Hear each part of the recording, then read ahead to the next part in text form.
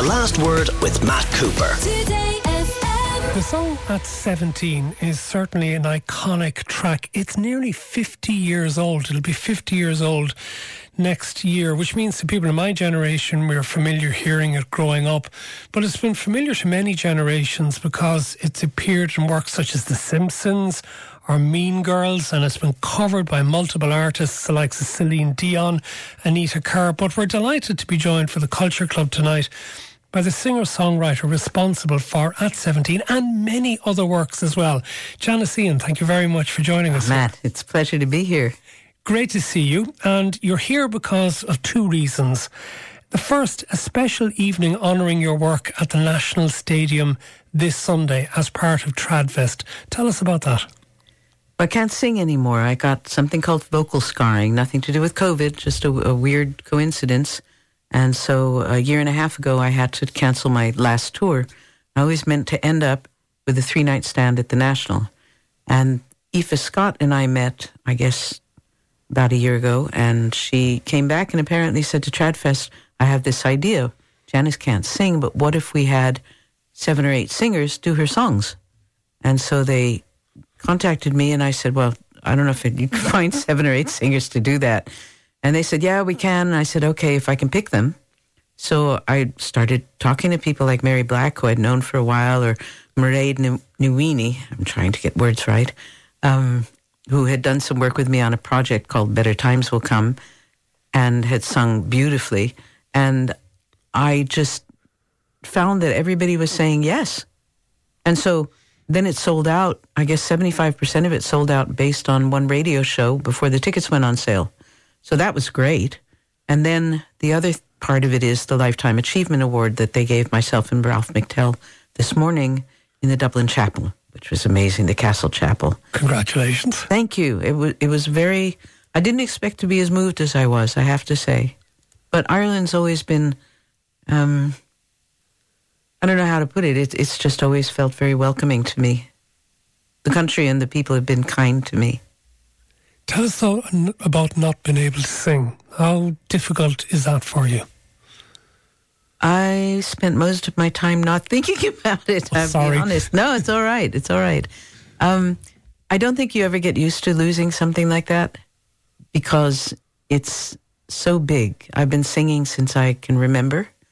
And then I started playing, and then I started writing. So singing has always been the main leg of the tripod. And then suddenly the tripod is gone, and I don't know what to do next. It's so intimately connected with my writing and with the way that I think. And people say, well, surely you can sing in the shower. Well, yeah, I can sing in the shower, but I'm not sure what will come out. I can't hit my notes.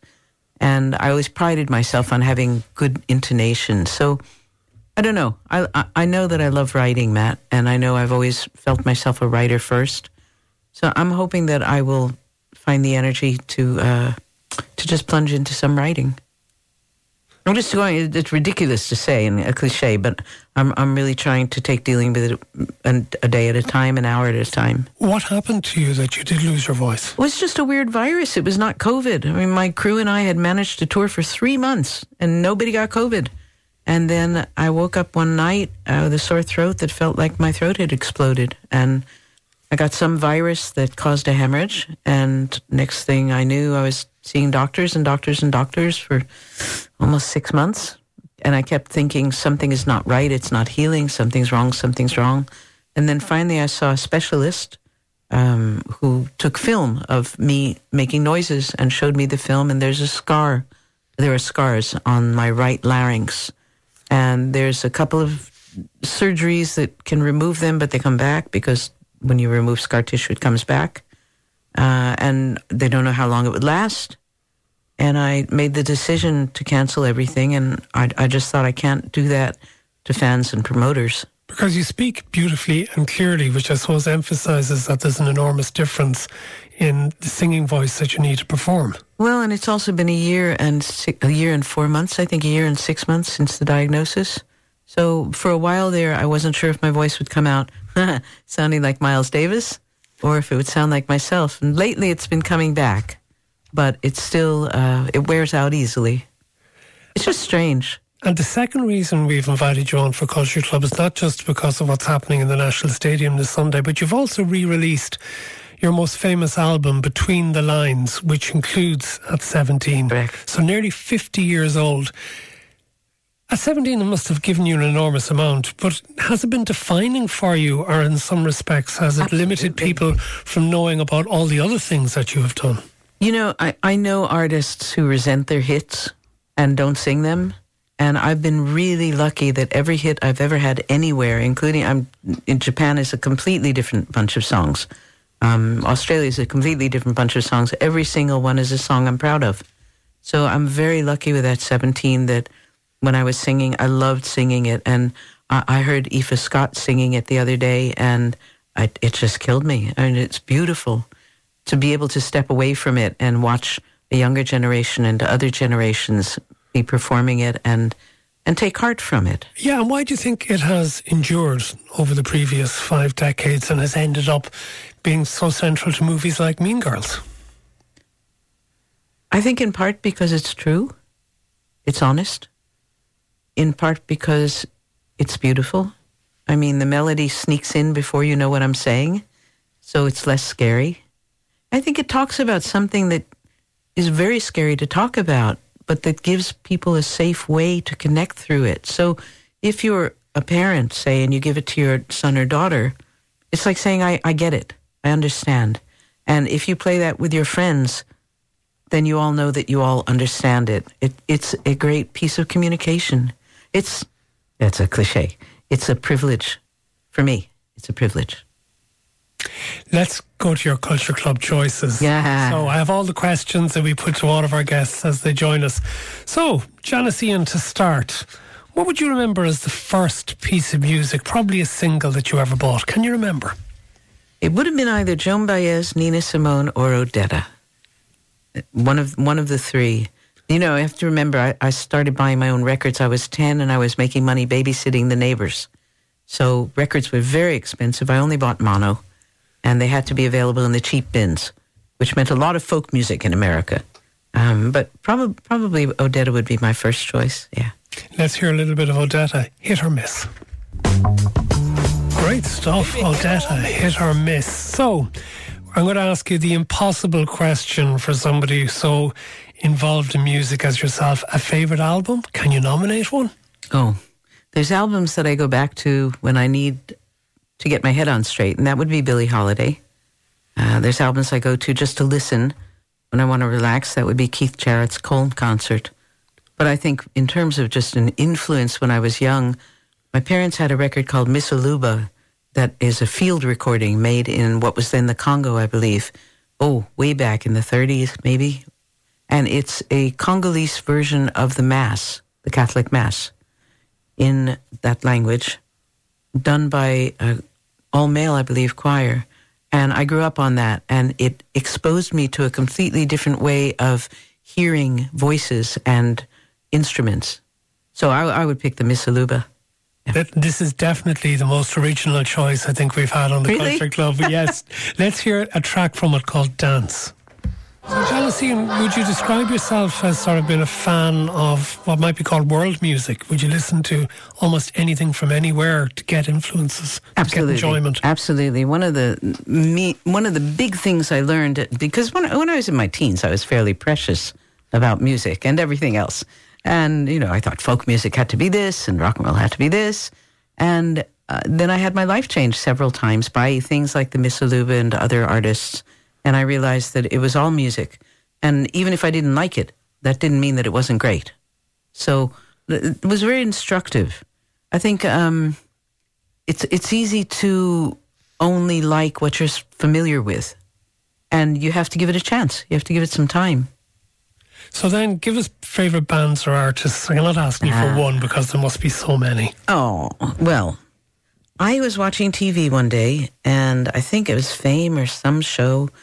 Someone sang a song that just blew me away. The lyric just blew me away. And I remember I spent the next day on the computer trying to figure out whose song it was and who had sung it. And it turned out to be a song by My Chemical Romance, who I hadn't listened to until then.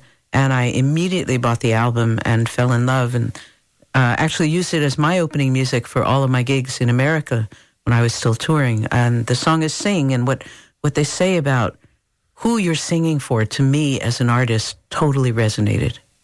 Because you're not singing for the haves. You're singing for the have-nots and the would-bes.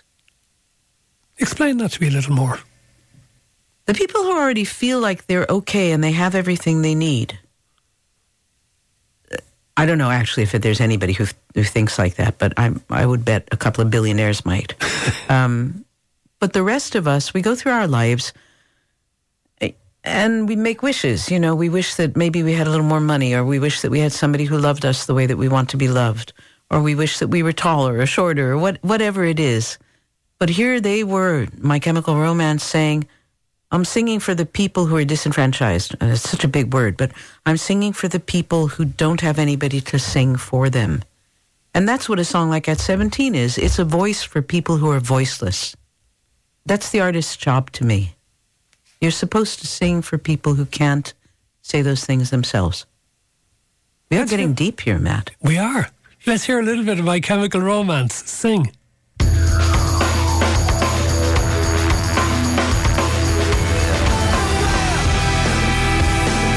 My Chemical Romance and Sing. Janis Ian, you're bringing us on quite the musical tour. You know, I tried so hard. There were a couple of covers I did in my show. There was a Beatles song and another cover. I was doing These Boots Were Made for Walking for a while with Tom Paxton. I tried so hard to figure out how to do this song with just an acoustic guitar, and I just couldn't figure it out because I was desperate to sing it. Just a brilliant song. What about best gig you were at? Well, gosh, I've been lucky enough to be at a lot of really great gigs.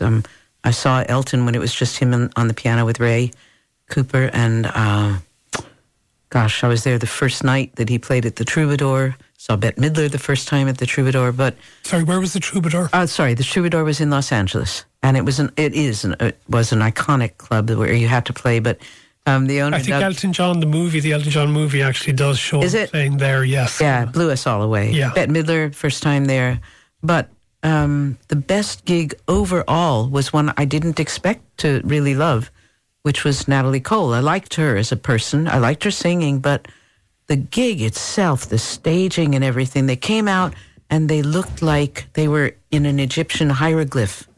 And there was this backdrop of hieroglyphs.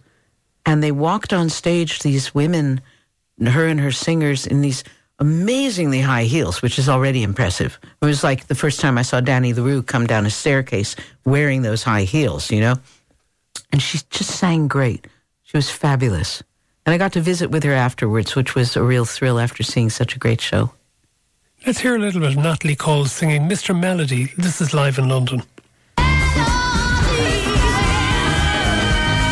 Natalie Cole, big vocal performance there, Mr. Melody. But does that suggest, Janis, that you actually think that performance on stage, particularly if you go to a gig, has to be more than just listening to the singer, the songwriter on the stage, so there's more to it? Yeah, it has to be a show. I come out of the folk ethic and jazz. So when I was growing up, it was very much, here's my song, and it's fabulous, and I'm fabulous, and so I'm just going to stand here and sing it. And then one day I realized how incredibly boring that was. And so I started talking between songs. Arlo Guthrie taught me to do that. And I found that it was so much more fun to tell the audience a little bit about the song, a little bit about my life, and then talk about their lives. And then that morphed into, why don't I take a big hero guitar solo, because girls weren't taking hero guitar solos. So at the Willie Nelson July 4th picnic, I stood out on the mains with my guitar and I used the feedback and everything. If you can have fun doing it, then it's much more fun for the audience as well. We've got to take a break. Janis Ian is with us for the Culture Club today, ahead of the special evening honouring her work at the National Stadium this Sunday as part of Tradfest. And of course, she's also re-released her most famous album, Between the Lines, which includes At 17. But we're going to move away from music and we're going to talk about movies and books and television in the second part of the Culture Club when we come back after this. Welcome back. Janis Ian is with us for the Culture Club. So we're going to move away from music now, Janis. All right. And we ask favourite movie or actor or director, and you've given us quite a few choices, so clearly you're a bit of a movie buff, are you? It's my relaxation. You know, it's sort of like what I do, but not what I do, so I can watch it without analyzing it. I love a good movie. This was such a hard question. It was just impossible. But for some reason, Barton Fink is just about my favorite movie to watch over and over and over again. By the Coen brothers. Yeah, by the Coen brothers, who I'm sure everybody would pick the other one with the scarecrow and everything. But for me, Barton Fink, there's something about that. And the way he's just used. And John Goodman is just so wonderfully evil in it. I love that movie. I can't tell you how much. It's not John Goodman in the clip we have. It's John Turturro and Michael Lerner in the scene from Barton Fink. It's a great clip. Anyway, I had Lou read your script for me. I gotta tell you, Fink, it won't wash. With all due respect, sir, I think it's the best work I've done. Don't gas me, Fink. If your opinion mattered, I guess I'd resign and let you run the studio. Well, it doesn't, and you won't. And the lunatics are not going to run this particular asylum. So let's put a stop to that rumor right now. Yes, sir. I had to call Beery this morning. Tell him we were pushing the picture back. After all I told him about quality, about that Barton Fink feeling. How disappointed we were. Wally was heartbroken. The man was devastated. It was... Well, I didn't actually call him. Lou did. That's a fair description, isn't it, Lou? Yes, Colonel. Hell, I could take you through it, step by step, explain why your story stinks, but I won't insult your intelligence. Well, all right. First of all, this is a wrestling picture. The audience wants to see action, adventure, wrestling, and plenty of it. They don't want to see a guy wrestling with his soul. Well, all right, a little bit for the critics. But you make it the carrot that wags the dog. Too much of it, they head for the exits. I don't blame them. There's plenty of poetry right inside that ring, Fink. Look at hell 10 feet square. Blood, sweat, and canvas. Blood, sweat, and canvas. These are big movies, Fink, about big men. In tights. Both physically and mentally.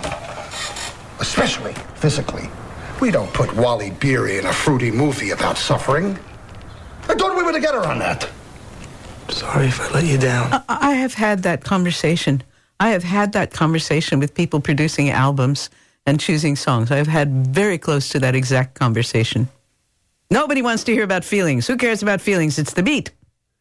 You were chortling away. Oh, I was just laughing at it because it is such a Hollywood trope. You also gave us a favourite actor, Robert Downey Jr., who we were only talking about last night for the Oscar nominations because of his remarkable performance in Oppenheimer. He's an astonishing actor. You know, I studied with Stella Adler, one of the great acting teachers of my time, and I studied with Stella for 10 years, and I have just so much respect for actors. I'm friends with a lot of actors, and somebody once said to me, "Aren't you going to act?" And I said, I have too much respect for the profession to do that. I'm a songwriter and a singer. But he's incredible because first of all, he pulled himself out. He's got all that talent, and it's easy when you're young to coast on your talent. Stella said to me at one point when I said my writing was going downhill, she said, "You're at the age where talent is not enough." And that's a hard one to learn when you've always been really talented, that you now have to put all the work in. But he puts the work in, and he's just brilliant. What about directors? Well, Kurosawa, I mean, I don't mean to sound pretentious, but Kurosawa is amazing. And the Coen brothers, hysterical. You know, we watch Fargo probably once a year. Yeah. And what's her name? Greta, who directed Barbie. Greta Gerwig. Yes, thank you. She's amazing. I'm really curious what she'll do next. It'll be very interesting to see. Oh, you liked Barbie, I take it, did you? I did. I thought it was great. But, you know, the surf and sand in California, I lived in California. So much of that was real. The cars and stuff. Yeah, it was fun. Okay, what about plays or theatre or musicals? What have you gone for here? Well, there's some plays that I was just lucky to be in the right place at the right time. I saw Chorus Line opening night, and then twice again. I saw M. Butterfly, the original, 3 times. Again on opening night, and I saw Lily Tomlin. I didn't know her. She'd presented me with my Grammy, I guess in 75, but I'd never really met her beyond that. And I went and saw her the first time in Search for Signs of Intelligent Life in the Universe, and it blew me away that I went right back to the box office the next morning and said, "Do you have any tickets left for tonight?" So I was only in New York for 3 days, and every one of those nights I went to see that. And she's now a friend, which is really cool. I mean, I brag on knowing Lily Tomlin. Let's hear a little bit from that. I hope I never feel that low again. I used to be so sensitive. Sometimes I would think of the Kennedy's family and I would just burst out into tears. I don't burst out into tears as much as I used to. And I hardly ever think of the Kennedys anymore. Oh, sure, in November's, but that's all. Oh, how they lied about this health club. Talk about false hopes. I'm sorry. The place to get thin and meet good-looking men. Every good-looking man here is mostly looking at himself. But I keep coming. I tell myself I'm keeping fit. The truth is I pig out 1 week and starve the next. I have gained and lost the same 10 pounds so many times, over and over again, that my cellulite must have deja vu. And all that business about exercise releasing endorphins, I have not felt so much as one endorphin being released. Once more, false hopes. Hey, but if it weren't for false hopes, the economy would just collapse, I bet. Well, Slinky Dinks, I'm out of here. Oh, my God. Lily Tomlin in Search for Signs of Intelligent Life in the Universe. Written by Jane Wagner, her partner and now wife, I believe. Yeah, I think they got married. But just the entire production, they used a lot of sound cues, and the sound cues were really, really complicated. You know, there's the one young girl who's the equivalent of a goth now, I guess, and she comes in and she's wearing chains everywhere, and then she starts to unzip her clothing to change, and it's like zip, zip, zip, zip, and you go through about 12 zips before you go, oh my God, she's just a marvelous actress, Lily, just amazing. Okay, what about books and authors? Well, I ran across Dylan Thomas when I was 12. Somebody gave me a poem called In My Craft or Sullen Art. That's about being an artist and why you're an artist. And I have literally carried that poem with me everywhere and had it on the wall of anywhere I work at home all my life since, because it moved me so much that somebody really understood. So Dylan Thomas, Anne McCaffrey was a great friend of mine, and of course she moved here from the United States. Jane Hirschfield, I think, is just a wonderful poet. I read a lot. John Varley, Persistence of Vision. Terry Bisson, who unfortunately just died, one of the great short story writers. Connie Willis, another great short story writer. Stop me, because I'll just keep going on about favorite writers. I was reading Roisin Meany before I came here. Just, really good beach reads, stuff like that. I just like good words. What about television then? We probably watch too much television, but Sex Education is a big favorite in our house. And End of the Effing World was a big favorite. Schitt's Creek, though, I'd have to say Schitt's Creek is something that we literally watch it every year and always end up laughing. We're going to play a little extract. We'll ask you why. There's a little bit of mild language use in this one. Warning. This is where Johnny and Moira Rose, played by Eugene Levy and Catherine O'Hara, visit Roland and Jocelyn Shedd, played by Chris Elliott and Jennifer Robertson, for dinner. So, Jocelyn, you were saying that you teach high school? Or you want to finish high school? I'm not sure. I couldn't hear over your husband's chewing. Oh, there it is. There it is, the Vivian Blake bitch face. Excuse me?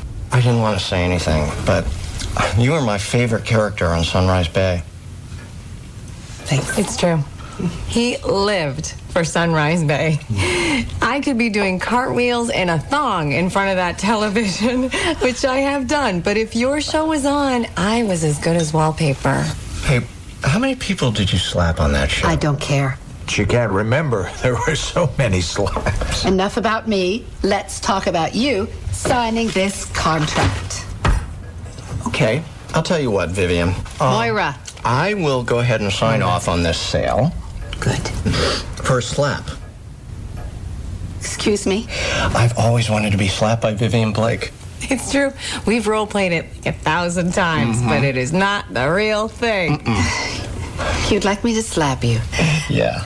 I don't think that I... Well, don't think, just do it. Slap him, Moira. I won't. Slap him, Moira. Go ahead and slap him. Slap him. Slap my husband, Moira. John, Come on. I won't. Slap him. I'll slap him. Slap me. I won't. Slap me like a bitch. Sign the contract!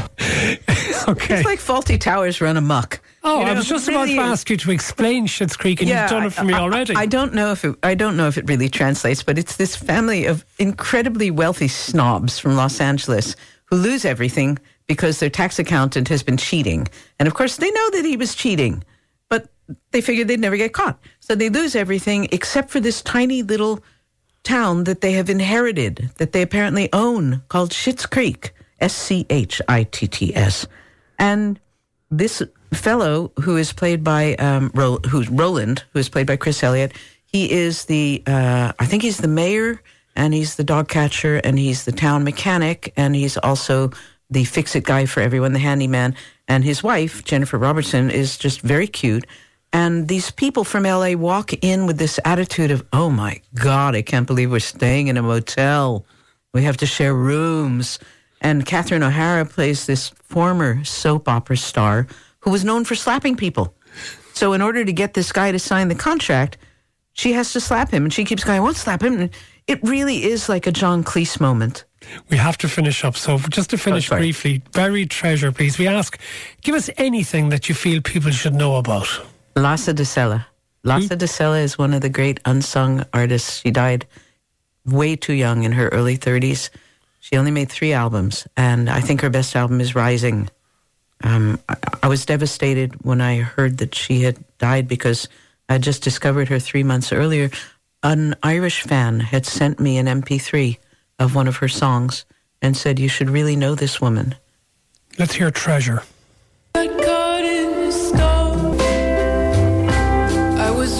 That's Lhasa de Sela singing Treasure from the album Rising, which is the final choice from Janis Ian, who has been our guest on the Culture Club this evening.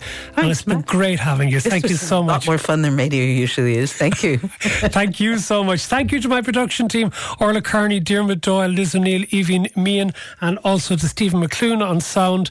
We'll be back tomorrow at 4:30. Until then, from me, Matt Cooper, have a very good evening. The Last Word with Matt Cooper. Weekdays from 4:30. Today